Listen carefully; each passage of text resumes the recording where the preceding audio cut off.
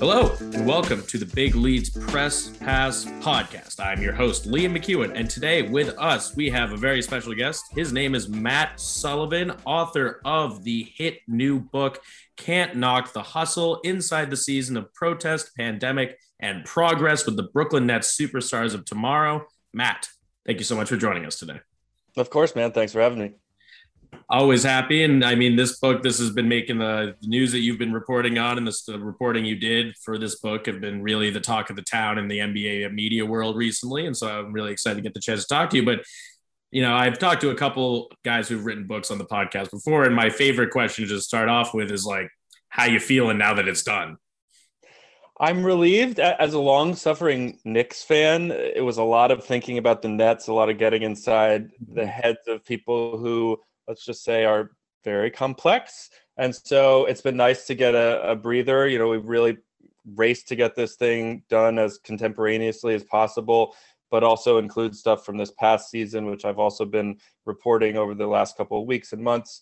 I'm excited to get a break. I don't think my next book's going to be about sports at all. I got to get out there hooping myself instead of writing about it. So it's been nice to relax, and I'm actually looking forward to the finals being over so I can go to a baseball game or two. Yeah, and it's quickly approaching. But this is your first full book that you've written, and you're already thinking about your second one. That's not always the vibe coming off right after it's published. It's published a couple months ago now, and that whole process is a lot, as everybody knows or can imagine.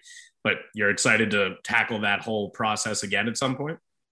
I think so, yeah. I need a bit of a breather, but looking forward to doing something that is perhaps a bit more serious, impactful, kind of real world stuff. As much of that is in my book, and I think there'll be threads of that thinking, that curiosity that have been there.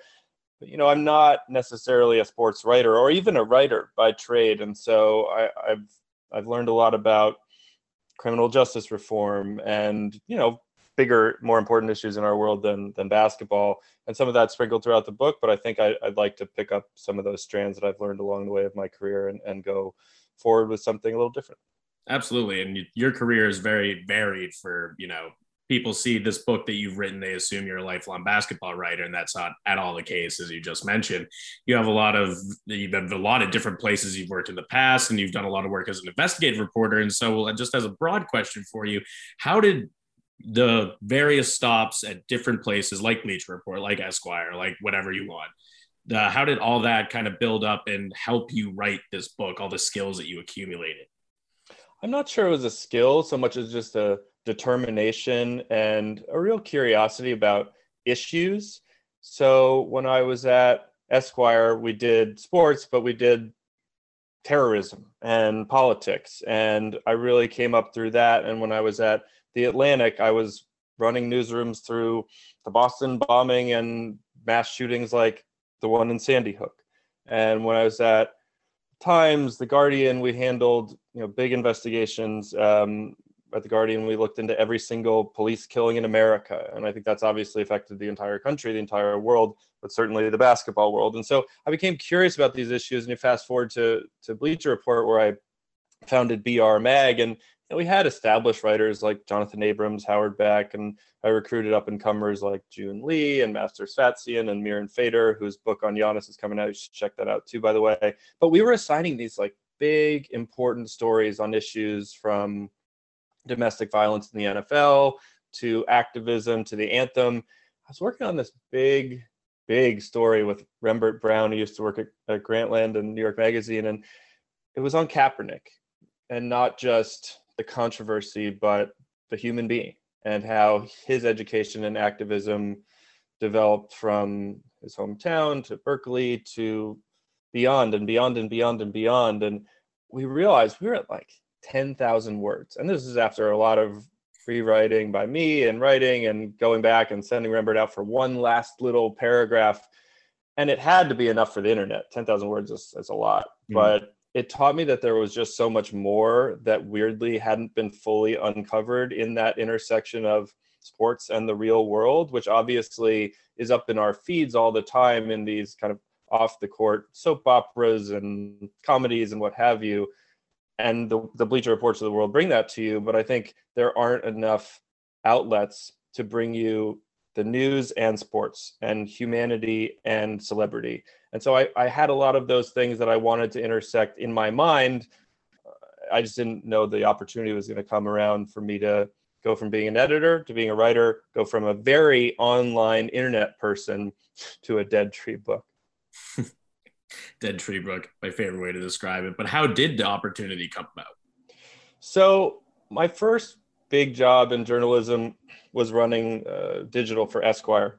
And the longtime editor-in-chief was my mentor and then boss, David Granger, who became a literary agent a few years ago. And I always kept up with him. He always looked after me as kind of my main long-term mentor, father figure type.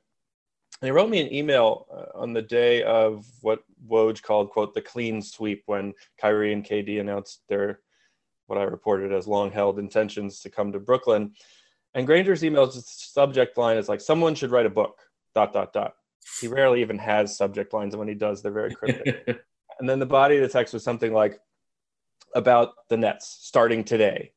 Is Kyrie crazy? KD on the mend. New owner, Alibaba. Players who go to Harvard. Players who actually want to play in Brooklyn and walk to the arena. Who's the best writer you know in Brooklyn who loves basketball?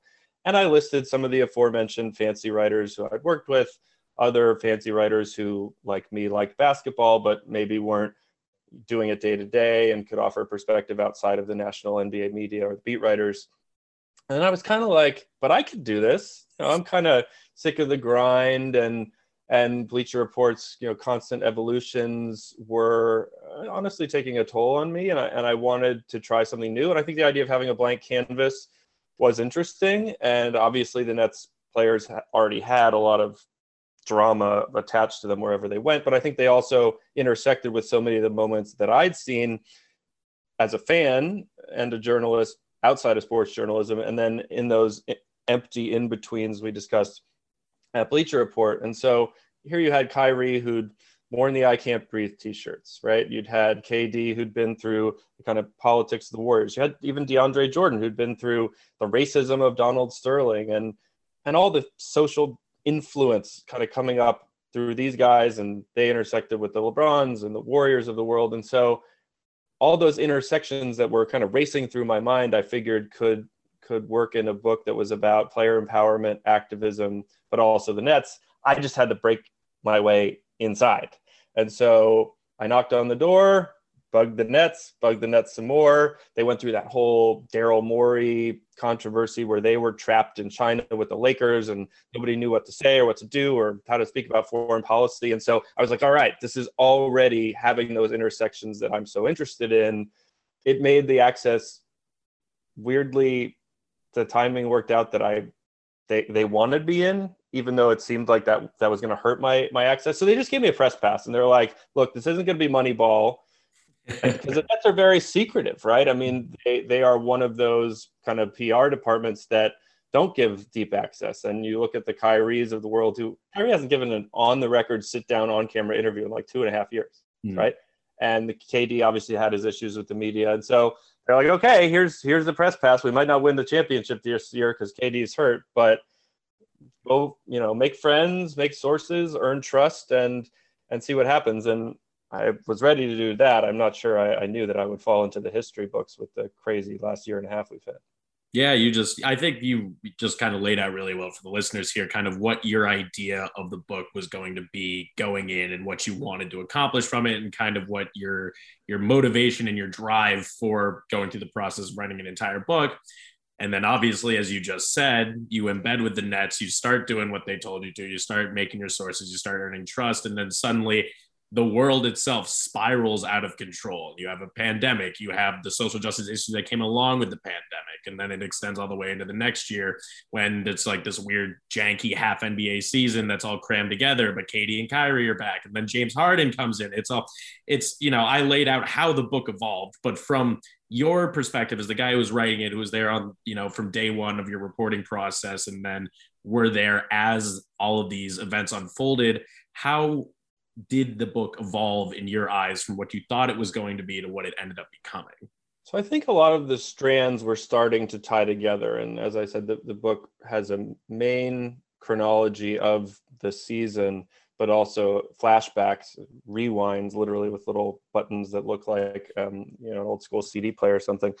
And those take you back to moments over the last 10 years. And so there's a lot of eerie parallels that I was bringing together, whether that was about activism, influence, celebrity, what have you, without trying to retread too much of like the ad nauseum KD, Kyrie locker room drama, although I found some of that too. And so I was kind of running once we got through Kobe, which was its own thing. I mean, it's hard to remember that was only last January.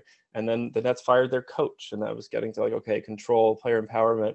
I was like, okay, this is a lot of drama. Like I could start wrapping this thing up, but I had a lot of strands that I felt like weren't settled. I've been talking to players about activism and police killings, and this guy Garrett Temple used to play for the Nets, had been at a game that was empty and almost shut down by protests, and he didn't know whether he was going to boycott the game or not. I've been talking to guys like Wilson Chandler about the anthem and whether you were really allowed, quote unquote, allowed by the league to be political, or whether you wanted to risk your contract. And that had been a big thing with LeBron in China, but I hadn't quite figured out where LeBron was going as a leader of people, President LeBron, if you will. And so I felt like the closure wasn't quite there. I didn't have an ending. And so I was at the Lakers Nets game in early to mid-March at Staples Center. And I've been kind of weirded out by, aren't people wearing masks or people not wearing masks? There seems like a lot of people here. And I was at an arena with 18,000 people. And then overnight, the Nets were supposed to play the first game without fans, like ever, against the Warriors up in the Bay. And I was like, you know what? I'm going to fly home. I'm going to go be with my family. And when I landed on the plane, Tom Hanks has it. Rudy Gobert thing has gone down. Before long, KD has it. I mean, the thing with the Nets is they weren't just dramatic, but they were tied at every step of the way, right? Remember when the Nets had more players test positive than anyone? Remember when KD tested positive? Remember when the Nets were on the front page of the New York Times because they were even getting tests when your average citizen wasn't supposed to? Donald Trump was asked about it at the White House. Remember Donald Trump? I mean, it's just, it's all of these intersections. And then, things were kind of quiet. And I was like on Zoom meditating with Wilson Chandler. I'm kind of thinking, where is this all going? And then obviously, horribly, the George Floyd killing happened. I'm texting about, I think I texted Wilson Chandler the video first or something. And the protests pop off right here down the block from me at Barclays Center. It kind of became an epicenter, if you will, of a lot of the global protests. And this was a very political team behind the scenes, as I gotten to know. And so these strands were coming together. I was protesting in the streets with these guys. And then I'm kind of like, okay, like we'll see where this goes. The bubble was kind of coming. And then Kyrie has this kind of coalition of the unwilling he's trying to form, and what I think ESPN rather starkly describes, quote, the disruptor. He likes to be disruptive, and I think he was pushing some buttons there. And so that was the whole thing. And then the Nets got to the bubble and had even more guys test positive, and they had this whole scrappy team they called themselves the Bubble Nets. And then there was another strike, and then I felt like I had my ending, right? And so the book kind of closes with the strike in the bubble by the Bucks that kind of proves that Kyrie was right all along, but that the NBA had kind of learned its path, how to know its role, not just as retweeters, but not as politicians either. And so they're kind of negotiating with themselves, with Barack Obama, and the players are kind of figuring out what next year's team is going to look like. So it all coalesced kind of how I had hoped at the beginning. I just didn't know what the hell was going to come in between, and it was certainly a lot. Yeah, a lot is understating the matter, I might say. The Olympics, Euros, baseball, major championships, and concerts are all in this summer. You know what isn't? A wild and hairy bush. Tame your pubes with help from our friends at Manscaped, the leaders in below-the-waist grooming. Their fourth-generation performance package includes the brand new Lawnmower 4.0. If an athlete treats their body like royalty, why not treat your pubes like Olympic gold? Fellas, do right by your balls and join the 2 million men worldwide who trust Manscaped by going to manscaped.com with the code FANSIDED20. Talk about a world-class dismount into a post-quarantine world. This package is the perfect package for your package and peak performance in whatever sport you desire. The brand new Lawnmower 4.0 is here to take the podium. This fourth generation trimmer features a cutting edge ceramic blade to reduce grooming accidents thanks to their advanced skin safe technology. Get 20% off and free shipping with the code FANSIDED20 at manscaped.com. That's 20% off and free shipping with the code FANSIDED20 at manscaped.com. Achieve pubic glory this year with Manscaped. So a lot of the stuff that you wrote about is obviously these are sensitive topics, these are sensitive issues, and you're not, and it's easy to write about basketball as a basketball reporter. You ask guys about basketball, they answer about basketball, and it's very, defined in the lines. But your job in this particular scenario was something that was a little bit more intimate. You were getting to know these guys as people, and then you had to try to approach these issues as a reporter embedded with these guys, but while it was a time of great emotional turmoil for just about everybody. So, I mean, how did you sort of find that experience trying to get to know these guys without, like overstepping or anything like that, or trying to approach these topics the right way? As I told KD in the locker room back when reporters were allowed in the locker room, not that many reporters were kind of had the balls to talk to KD, who was doing his own thing during Achilles rehab. I said, no offense, but I don't really care about your on the court stuff. I want to get to know you guys in the context that a book allows. And I think that was intriguing to a lot of guys who are misinterpreted, taken out of context. One quote ripped from a locker room press conference into something that goes viral for all the wrong reasons. So I think almost the length of a book and the idea that I wasn't going to tweet for 2 years, I was going to give them, not a sycophantic approach that you might get in a magazine profile, but an honest look that you might get from 15 magazine profiles back to back to back in one place. And so I think that was intriguing. So it's just honestly having conversation. These guys have to put up with so many X's and O's questions, so many stories for the Sunday paper's preview of the next day's game. And I think they just get sick of it. And so you had this team of extraordinarily bright players who, Wilson Chandler and Garrett Temple's lockers were next to each other. We were just talking about the election. We were talking about Bernie and Biden. And I think that was interesting to them because maybe they weren't going to, get to have that conversation with anyone, maybe not even their girlfriends. Right. And so that was interesting to them. I think with Kyrie Irving in particular, I never asked him a basketball question. And I'm not sure there were a lot of times when he wanted to answer any.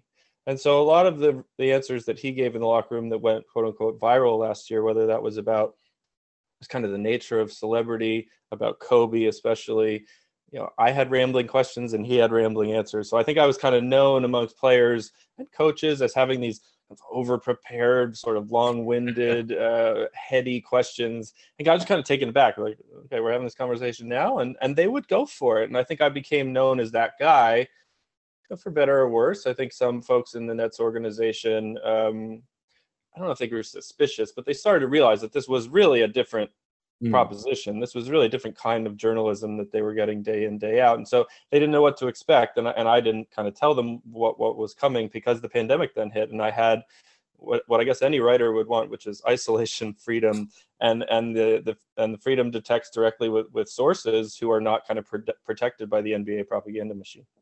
Yeah, I interviewed Yaron Weitzman after his book about the process era Sixers came out, and he had to dodge several obstacles along the way that the Sixers PR would kind of throw in his way.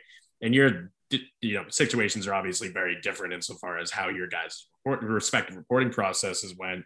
But when you said the Nets PR people got suspicious, did they act on that, or were there any kind of unexpected or unforeseen problems with the access that you were granted that you kind of had to work around as you were in the process of writing this book? I felt for Yaron, and he and I texted a lot during his process, and I was there for him as his occasional editor of Bleacher Report as well. It's my guy. It's a great book. Great book. The Nets PR department is, how do I put this nicely? They're known, I think the New York Post beat reporter Brian Lewis called them, Kremlin-esque. They don't let anybody inside, and that's over a hangnail, let alone a global pandemic. But I think in some ways the pandemic helped me not have to ask their permission for anything, because they weren't giving permission for anything. They did not really help me other than allow me, quote unquote, allow me a question at the end of press conference here, press conference at the end of, this and that seemed sort of harmless to them. But I was straight up with them that I was getting to know players and that I wanted to ask a heady question that I think would be a good look for this guy during the bubble or whatever. They just kind of weren't having it most of the time. And so I would say I went behind their back. I just went face to face with the players. So, Garrett Temple doesn't want to have to ask permission of the Nets PR department and his agency, although it did go through agencies a lot to talk to folks. He didn't have to do any of that rigmarole process to invite me to his community event he's having like down the block from both of us. And then I get to know his family, right? And then he invites me over later that night to have dinner with his family. And then, we go into his room for like an hour and talk politics, talk activism, talk Cap, talk KD. And that's just a relationship. I don't think you get that a lot unless you're doing some fancy magazine profile. And so just spending time with these guys, I think, helped trust in the classic way. But I think they needed somebody to talk to about this stuff. And then, of course, that night, I also end up at KD's place at 1 o'clock in the morning, but that's a whole other story, lots of which is not on the record. Of course. And you just said it yourself, right? You don't really get to know these guys, or you don't have that sort of face-to-face interpersonal interactions at the level that you did without writing some sort of fancy magazine profile. But not only did you wrote a book instead of a magazine profile, that means that you got to have that sort of close relationship with a lot of guys instead of just one if you're doing 10,000 words on an individual player. So I mean, well, you gotta hustle too, right? And I think even those fancy magazine profiles, they're set up, right? It's like Wright Thompson is told to meet this player at this time, and they're going to do this activity, and it's going to last this long, and then that person's going to go back to their life or their publicist or what have you, and that's an anecdote here, an anecdote there. And Wright is obviously a master of the craft, but I'm just saying there's a kind of corporatized way of doing that.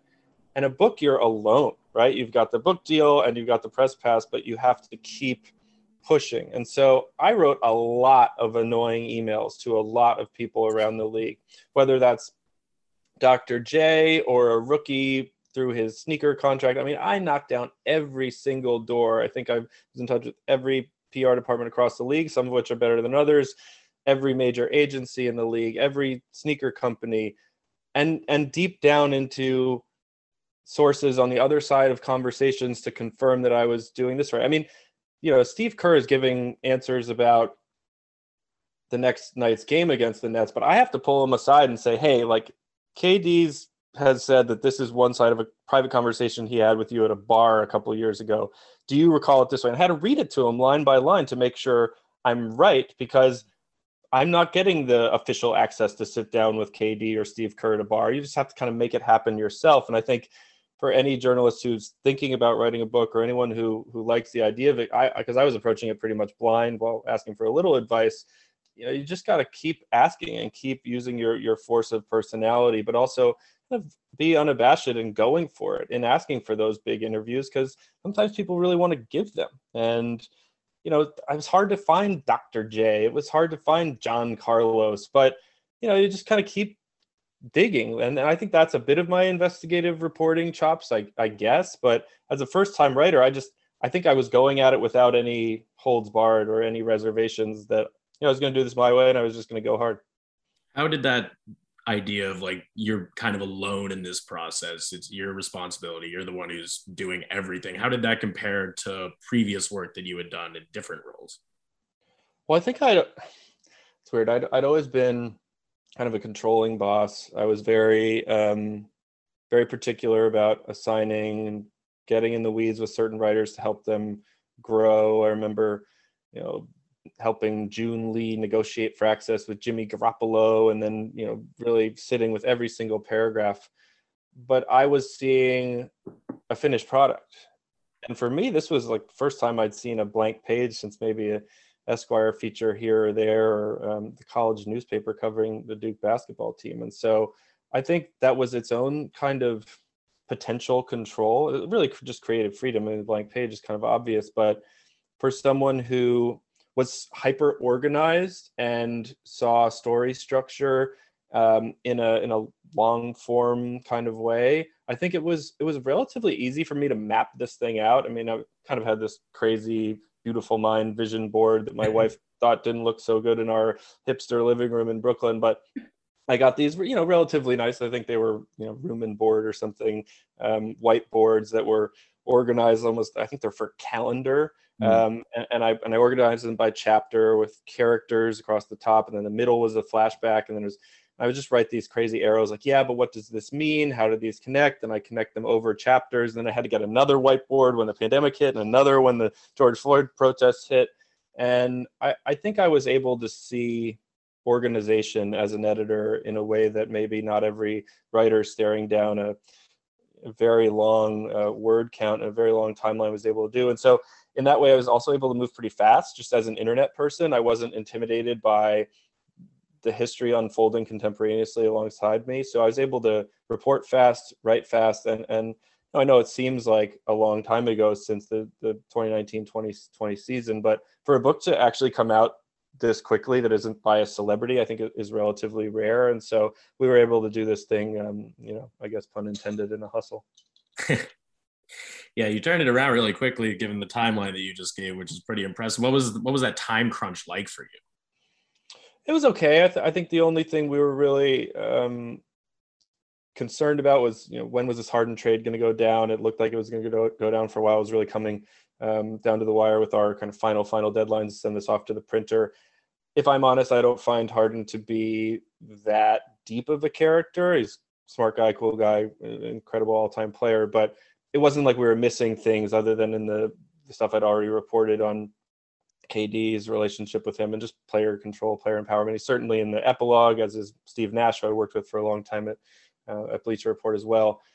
So I just had to add, I think it was 13 jokes about the growth of James Harden's beard. That was the hardest thing about catching up with the Nets this past season. But I kept in touch with my sources. And again, when I kind of let these cats out of the bag after not tweeting or whatever for 2 years, I think a lot of people were surprised, not only by the contents of the book, but that I'd continued to notice something I'd looked at before every game, covering the team more deeply as a kind of pseudo beat writer, just looking at the anthem every night, and who had their hand on their heart, who was kind of waddling back and forth, who was over it before the song was over. And it was always something I was curious about. It's certainly in the book, the legacy of Kaepernick's gesture, and whether it was watered down, and the NBA kind of really having a chilling effect on players wanting to take a knee a few years ago.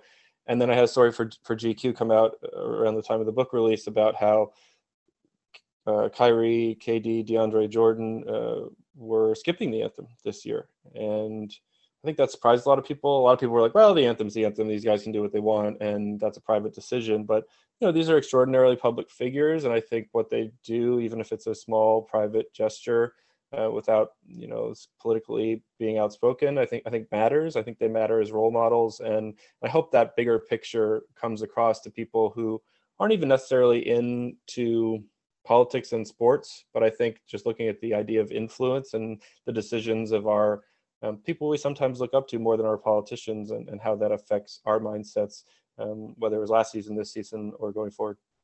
How did, in your experience, when you were talking with the Nets players about that idea that you just put forth about the concept of like the role they play in society as role models for people, and kind of the importance of the stances that they take, how did, from what you heard and from what you understand, how did those guys kind of like handle that? Because there's two sides of the coin, as there is for most things, but it's, some guys feel like it's too much. Some guys feel like it is really like, they're paid lots of money to play a game. So there's their obligation. I mean, where in your, sort of feeling did the guys fall in that spectrum? I think there's a lot of younger guys who are coming up in a generation that is just kind of more thoughtful and more online in general, but who also hold back because they're still on their rookie deals, or they're trying to make it up from the G League, and they look up to LeBron, KD, Steph Curry for signals. Is it okay? And I think LeBron, in my brief interactions with him, also sees himself as kind of a shield. And so he might be comfortable talking about China, actually, even though it might mess with his shoe deal, but he doesn't want other guys to have to do it. Does that make sense? It's kind of a protector. And so I think there are guys like some of the younger players I talked to on the Nets who were very open with me about feeling uncomfortable taking a knee in the bubble because they were wearing t-shirts and it was branded and it felt like kind of corporatized protest. And I think they'd come a long way to understanding that.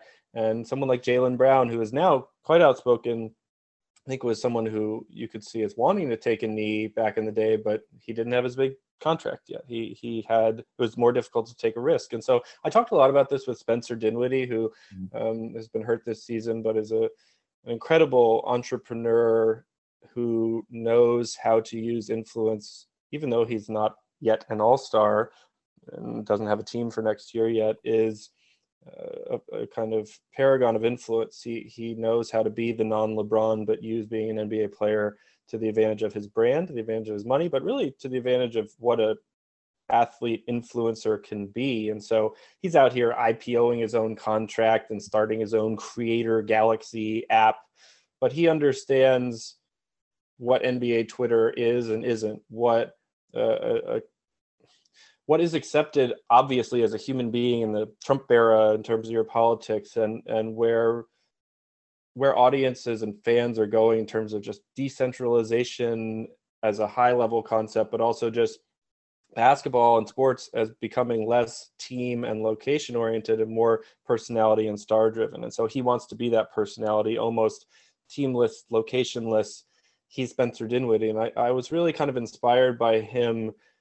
You know, the subtitle of my book is it's very long, Inside the Season of Protest, Pandemic, and Progress, which I think we've been over, with the Brooklyn Nets superstars of tomorrow. And I see him as kind of a superstar of tomorrow, the non-LeBrons taking the power back, the guys coming up from the G League into the NBA draft now who have a gazillion followers on IG before they hit their 20s. And I think it'll be interesting to see where those guys take the last decade of influence. And I almost wonder if LeBron, Carmelo, this banana boat generation of thought leaders, it's almost a bridge gap from the kind of Republicans buy sneakers to Jordan era of superstars through this incredibly legendary group of superstars who are now aging out, and to see where the Spencer Dinwiddies, the Jalen Greens, whatever, take this thing going forward into kind of the millennial Gen Z takeover of basketball influence.